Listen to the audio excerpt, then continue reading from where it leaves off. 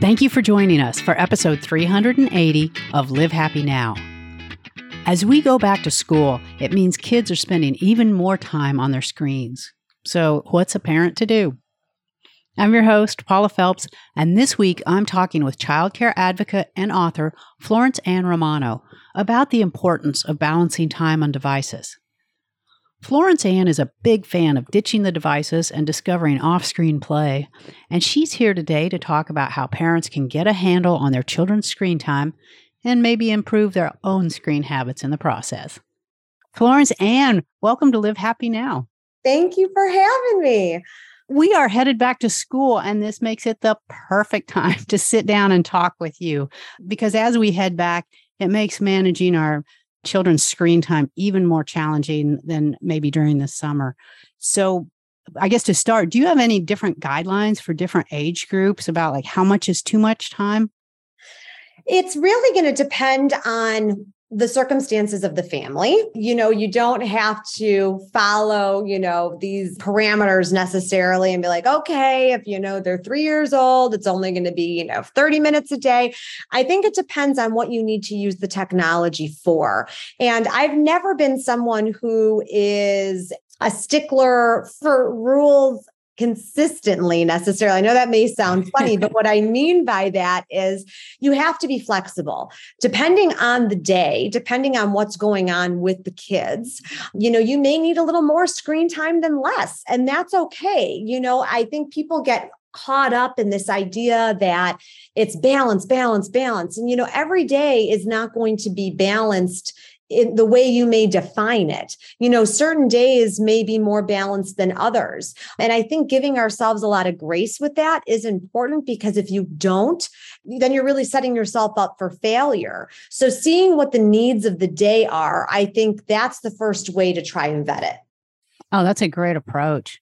I was talking to someone yesterday and we were talking about Gen Z, and he was bringing up the point, like when he was growing up, if he wanted to research a paper, he went to the library. If he wanted to talk to a friend, he used a telephone. If he wanted to take a picture, he used a camera. And he's like, now that is all in one device for these children. So when people complain about too much screen time, he's like, they're doing some of the same things we did. They're just doing it all on one device. Mm-hmm. And isn't that amazing, right? In terms of yeah. I know it feels like there's so much that we're technology wise being inundated with and in our face. And it's a lot to sort through. But the idea of having technology is not necessarily a bad thing. It can be educational. It can be very useful. And I think that knowing that we can use it in ways that can be beneficial, that's also a good way to approach it. Because if you're only looking at it as entertainment and not educational, then you can be really hard on yourself about the allowing technology. It's just the idea that you're using it as needed, and you're using it in ways that are going to, again, be beneficial to kind of the rhythm of the day. And if you're just sticking your kids in front of the TV or their iPads all day long, then yeah, I would say there's a problem with that. But that's not what we're talking about here. We're just talking about the idea that there needs to be regulation, and then also finding the space for where it can be educational and entertaining. Right. And how do you get a handle on screen time when it's not might be anymore. It is required for school. We had a situation in our family where a certain niece was allegedly doing her homework, and it sounded a lot like video games. Yeah. And turned out that's what we were doing. And so how do parents work with that situation? Because yes, you want to send your child, go to your room, do your homework. That's great. How do you make sure they're doing this? Making sure that they, have a routine, I think, is what it comes down to. You want to be able to give them consistency in that sort of way, because I think it helps them become more disciplined. It helps them become more responsible. It also helps them be able to deal with the day. And I think even as adults, we see this when we're in a routine, when we're productive, when we're, we feel like we're operating at our best selves, and children feel the same way too. So if there can be some structure where, okay, chores and homework and some screen time and some reading time, those are things that they can depend on then. And as long as they have the expectation, they're going to be set up for more success in that way because they get used to it. They know what is expected of them. And so you're teaching them a lot of responsible lessons there. That's a really great point, because you can look down the road and see how teaching them to balance these things is going to have effects on their careers and on their relationships down the road.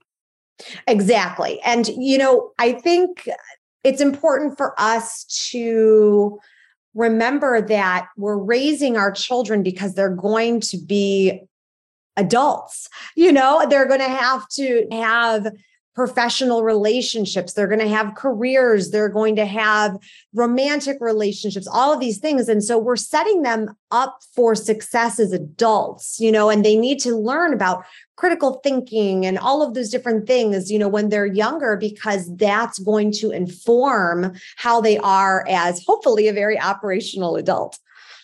That's a great approach. I love that. And, one thing that you've talked about too are the implications of spending too much time on a screen. And so I want to deal with it in a few ways. And let's start with what it's doing to young brains. If they are just on devices, if they're constantly on a screen, how does it affect their brain development? Well, you want people to think outside the box, not just children, right? We all see these people that come up with all of these inventions and unbelievable breakthroughs, things like that. It's because they're thinking outside the box. And you go back to what was childhood like for them? What did they learn? How did they play? How were they creative?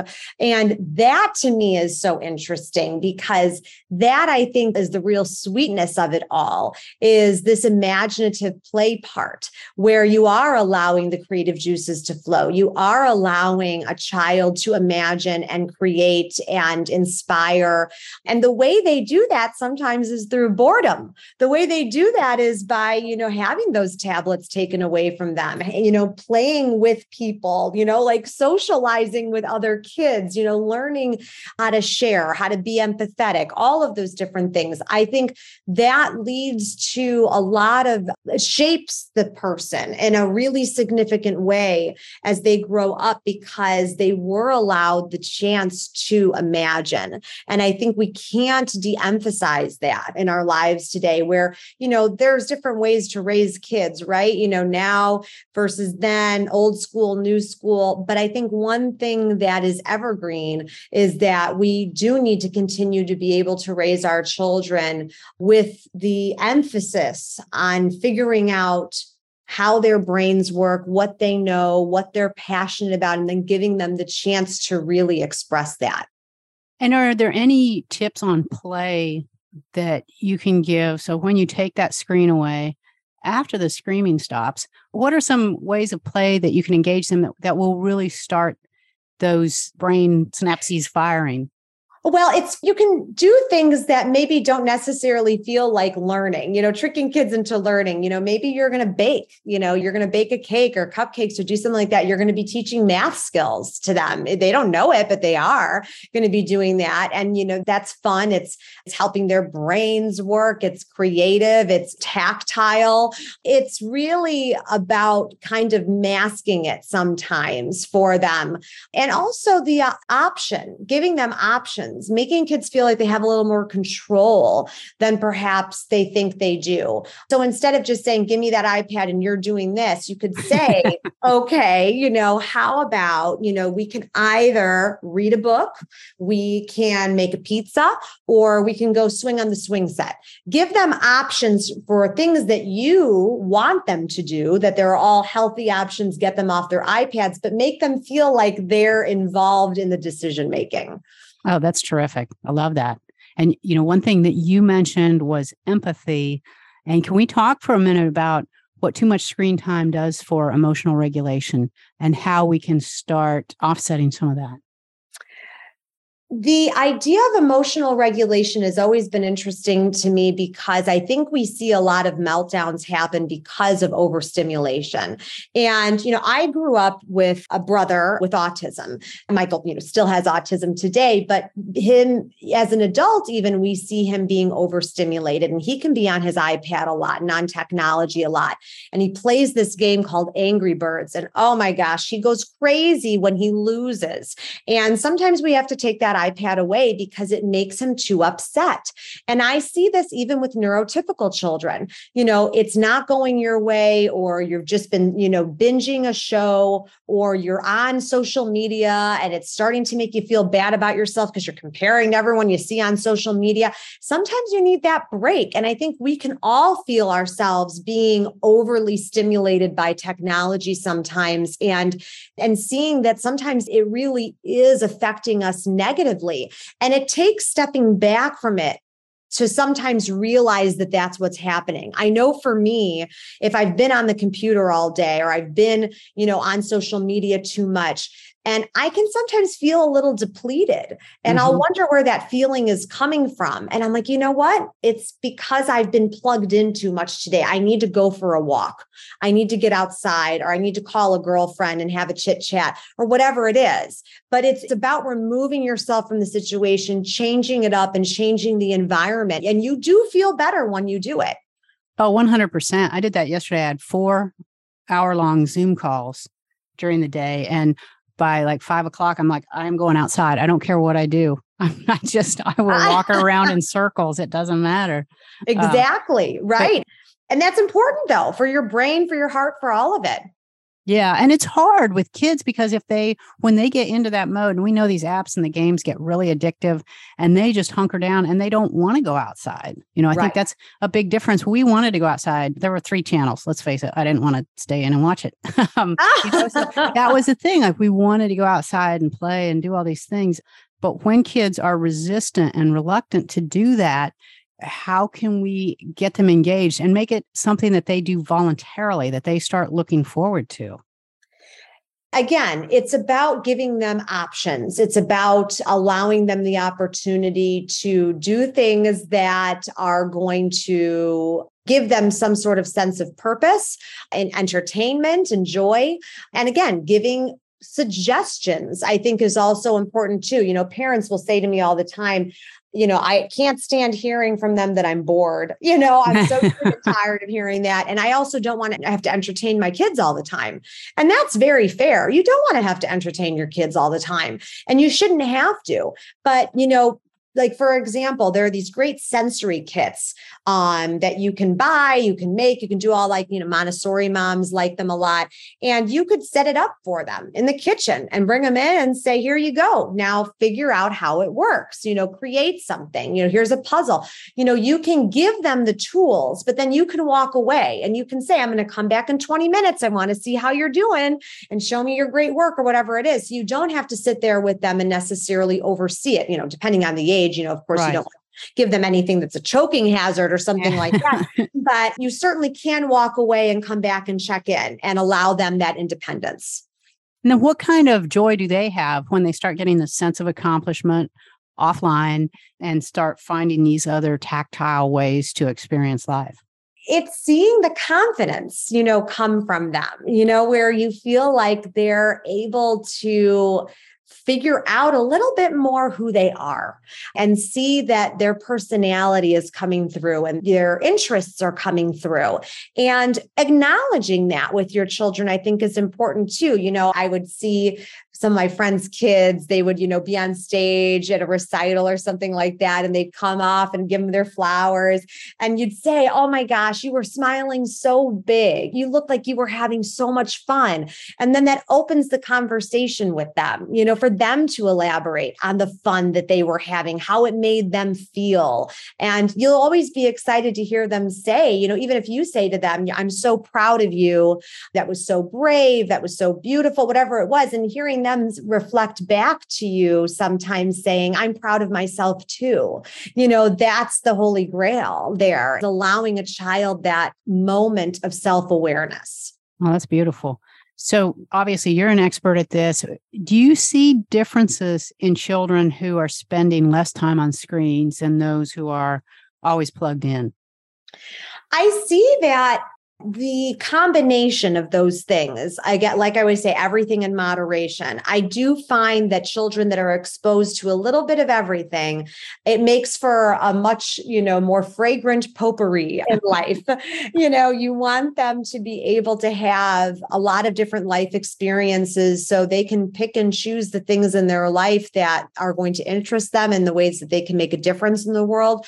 And so, yes, I think that by just limiting, and also compartmentalizing and also exposing them to all sorts of different things culturally, in society, environmentally, all of that, it just makes for a more well-rounded individual. And us as adults should constantly be challenging ourselves like that too. We should always be learning and growing, and we should expect the same from adults that we do from children.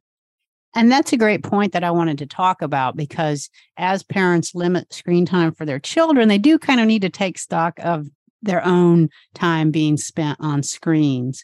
And you talk about how children, or even our spouses, feel when we are constantly on our devices. Can you talk about how our screen usage affects others? I think it can significantly decrease our social skills. I think that, look at what happened during COVID. I think we saw when we were no longer a part of a village, when we weren't with people anymore, and all of a sudden life started to open up again. And all of us were kind of like, I kind of liked being in my yoga pants and watching my Netflix and not having to go to that party. And, even me, who's a very social person, found myself struggling coming out of COVID, having to be social again. Not that I didn't know how to talk to people, but I did find that maybe my skills were a little rusty, making sure I was being an active listener, making sure I was being present. And I think that I noticed those skills, again, they didn't go anywhere. They're still there within me. It's just I didn't have a chance to practice it in a while. Mm-hmm. And we saw that with children too, when they weren't in school. When they did finally go back to the classroom, it was harder to concentrate. Maybe an already shy child now was even more shy because they were able to isolate. They were able to, kind of de-socialize in some sort of way. So I think you could see this in many different capacities. And COVID actually was a really good example of how, when we do stop socializing, how it can impair you. So for adults who are in this situation where now they're spending a lot of time on their devices, how can we kind of correct that and become more aware of how much time we as adults are spending on devices? I think it's always difficult for us to preach to our children about getting off technology when we as adults have a really hard time doing that ourselves and, walking the walk and talking the talk.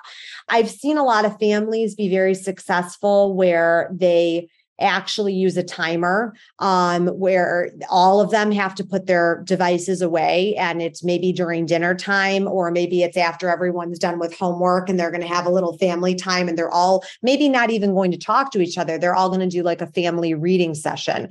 Everyone, picks up their book. They all, gather around, get real snuggly and read. So again, it's about understanding that it's not the quantity of the time, it is the quality of the time, and also leading by example as adults, showing them this is something I do myself. Instead of when I have some downtime between meetings or between Zooms or whatever it is, I pick up my book instead of my phone and I read, maybe a couple chapters, or I go outside, or, take a walk around the block. It's showing our spouses, showing our partners, showing our significant others that you also are prioritizing them in that time. You have a half hour free. How about, during that half hour, we take a walk around the block together, or, we're going to have lunch together real quick, or whatever it is. So it's, again, it doesn't have to be the quantity, because it's very difficult in life to be giving quantity of anything when we are all such busy people. But those small moments lead up to big results. Yeah. And sometimes we have those great intentions and we say, that's what I'm going to do. It's like, Florence Ann is right. I am going to do that from now on. And then you get the work text or things like that happen. So How do we maintain those boundaries? Because I know so many people who are like, I try to just set it aside, but then, you're concerned about, your mother, you're concerned about work, you're concerned about all these things that you might be missing. So how do we chill our minds out and accept the boundaries that we need to set? Boundaries are hard because people assume when you say the word boundaries that all of a sudden it means that there's rejection or that they're wrong or that it's a dirty word, right? When you say that, people get it like their shield up in some sort of way. So communicating, that's the first rule of any good relationship, friendship, romantic relationship, asking for what you need instead of waiting for the person to fail because you're expecting them to read your mind. And so making your wants, needs, desires aware to the other person, that is going to help you tenfold because you're not going to just be sitting there waiting for someone to pick up on your mood or pick up on your vibe, or again, wait for them to fail you in some way. Ask for what you need, ask for what you want, but then also be open-minded enough to hear what they also need. It can't be one-sided. And that's every relationship that we have in this world, even with your children. It cannot be one-sided as a parent. If you mess up, you need to be able to say, I'm sorry to your child, the same way you're going to say sorry to your spouse or your friend. I know that you have so much great advice. Your website is a wonderful resource. What would you say, like the one thing, everybody listening out there, if they can just remember one thing from all this, how do we make this school year and our work more about human connection than internet connections? Well, my favorite line is a quote from Maya Angelou. People will forget what you did. People will forget what you said, but people will never forget how you made them feel. And that to me is life right there. And I think we need to teach our children that from a young age, that the way we make people feel is important, the way that we're kind, the way that we're compassionate. And the only way that we're really going to be able to do that is if we do unplug from those devices and we are aware of what's going on around us and who maybe needs help and how can we be helpful. And so that's my last message, I suppose, as we go into this new school year, that we as adults, as well as children, should be abiding by. I love it. Thank you so much for sitting down with me today. You've got, like I said, you've got a lot of wisdom to impart upon us. We're going to tell people where they can find you, but I appreciate you taking the time to talk with us today. Thank you for having me. It was such a joy. That was Florence Ann Romano talking about how to create a balance with screen time.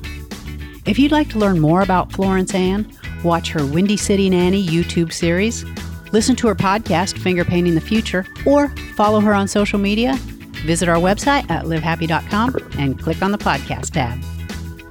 And if you haven't hit our back to school sale yet, make sure you get in on the special deals we're offering. Right now, you can get 20% off our back to school merch when you use the code HAPPYLEARNING at the Live Happy store. Grab some of our best-selling mop top pens, our cheerful coffee mugs, or our fun buttons with positive messages, and get it all at 20% off. Just visit our store at livehappy.com and remember to use the code HAPPYLEARNING. That is all we have time for today. We'll meet you back here again next week for an all-new episode. And until then, this is Paula Phelps, reminding you to make every day a happy one.